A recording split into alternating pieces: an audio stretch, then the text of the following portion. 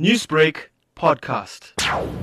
Alhamdulillah, as of last night from the three centres, Durban, Cape Town and Johannesburg, we had approximately 180 pilgrims depart.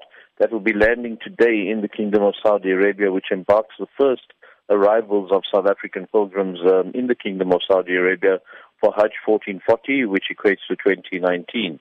From here on in, until about the 5th of August, we'll have batches of pilgrims that will obviously, leave South Africa northbound to perform the pilgrimage, which culminates around the middle of August, around about the 14th of August. Thereafter, they start making their way back. What would be some of the main challenges associated with organising the Hajj pilgrimage this year? New things emerge. The first thing is obviously from a perspective of the country that we live in. The economy is down.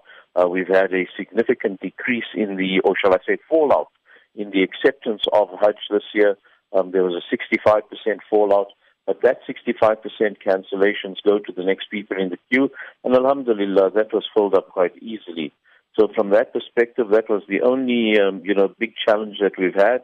The rest of it, as time goes on, becomes quite easy, specifically with technology and the improvements in technology, both in South Africa as well as in the Kingdom of Saudi Arabia. What would be your message to pilgrims undertaking the pilgrimage this year in terms of ensuring there is proper communication between sahuc and all pilgrims abroad? Absolutely so. I mean, the most important factor is communication in everything, and success for that would be communication.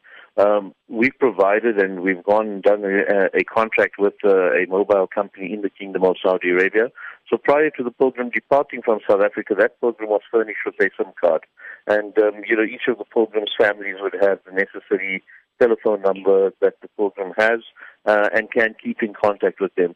Through the operating company that the pilgrim is sort of assigned to, there will always be constant contact with sahuc, and alhamdulillah, throughout the journey, sahuc will be there to ensure that the pilgrims don't suffer any shortcomings or any shortfalls. Newsbreak, Lotus FM, powered by SABC News.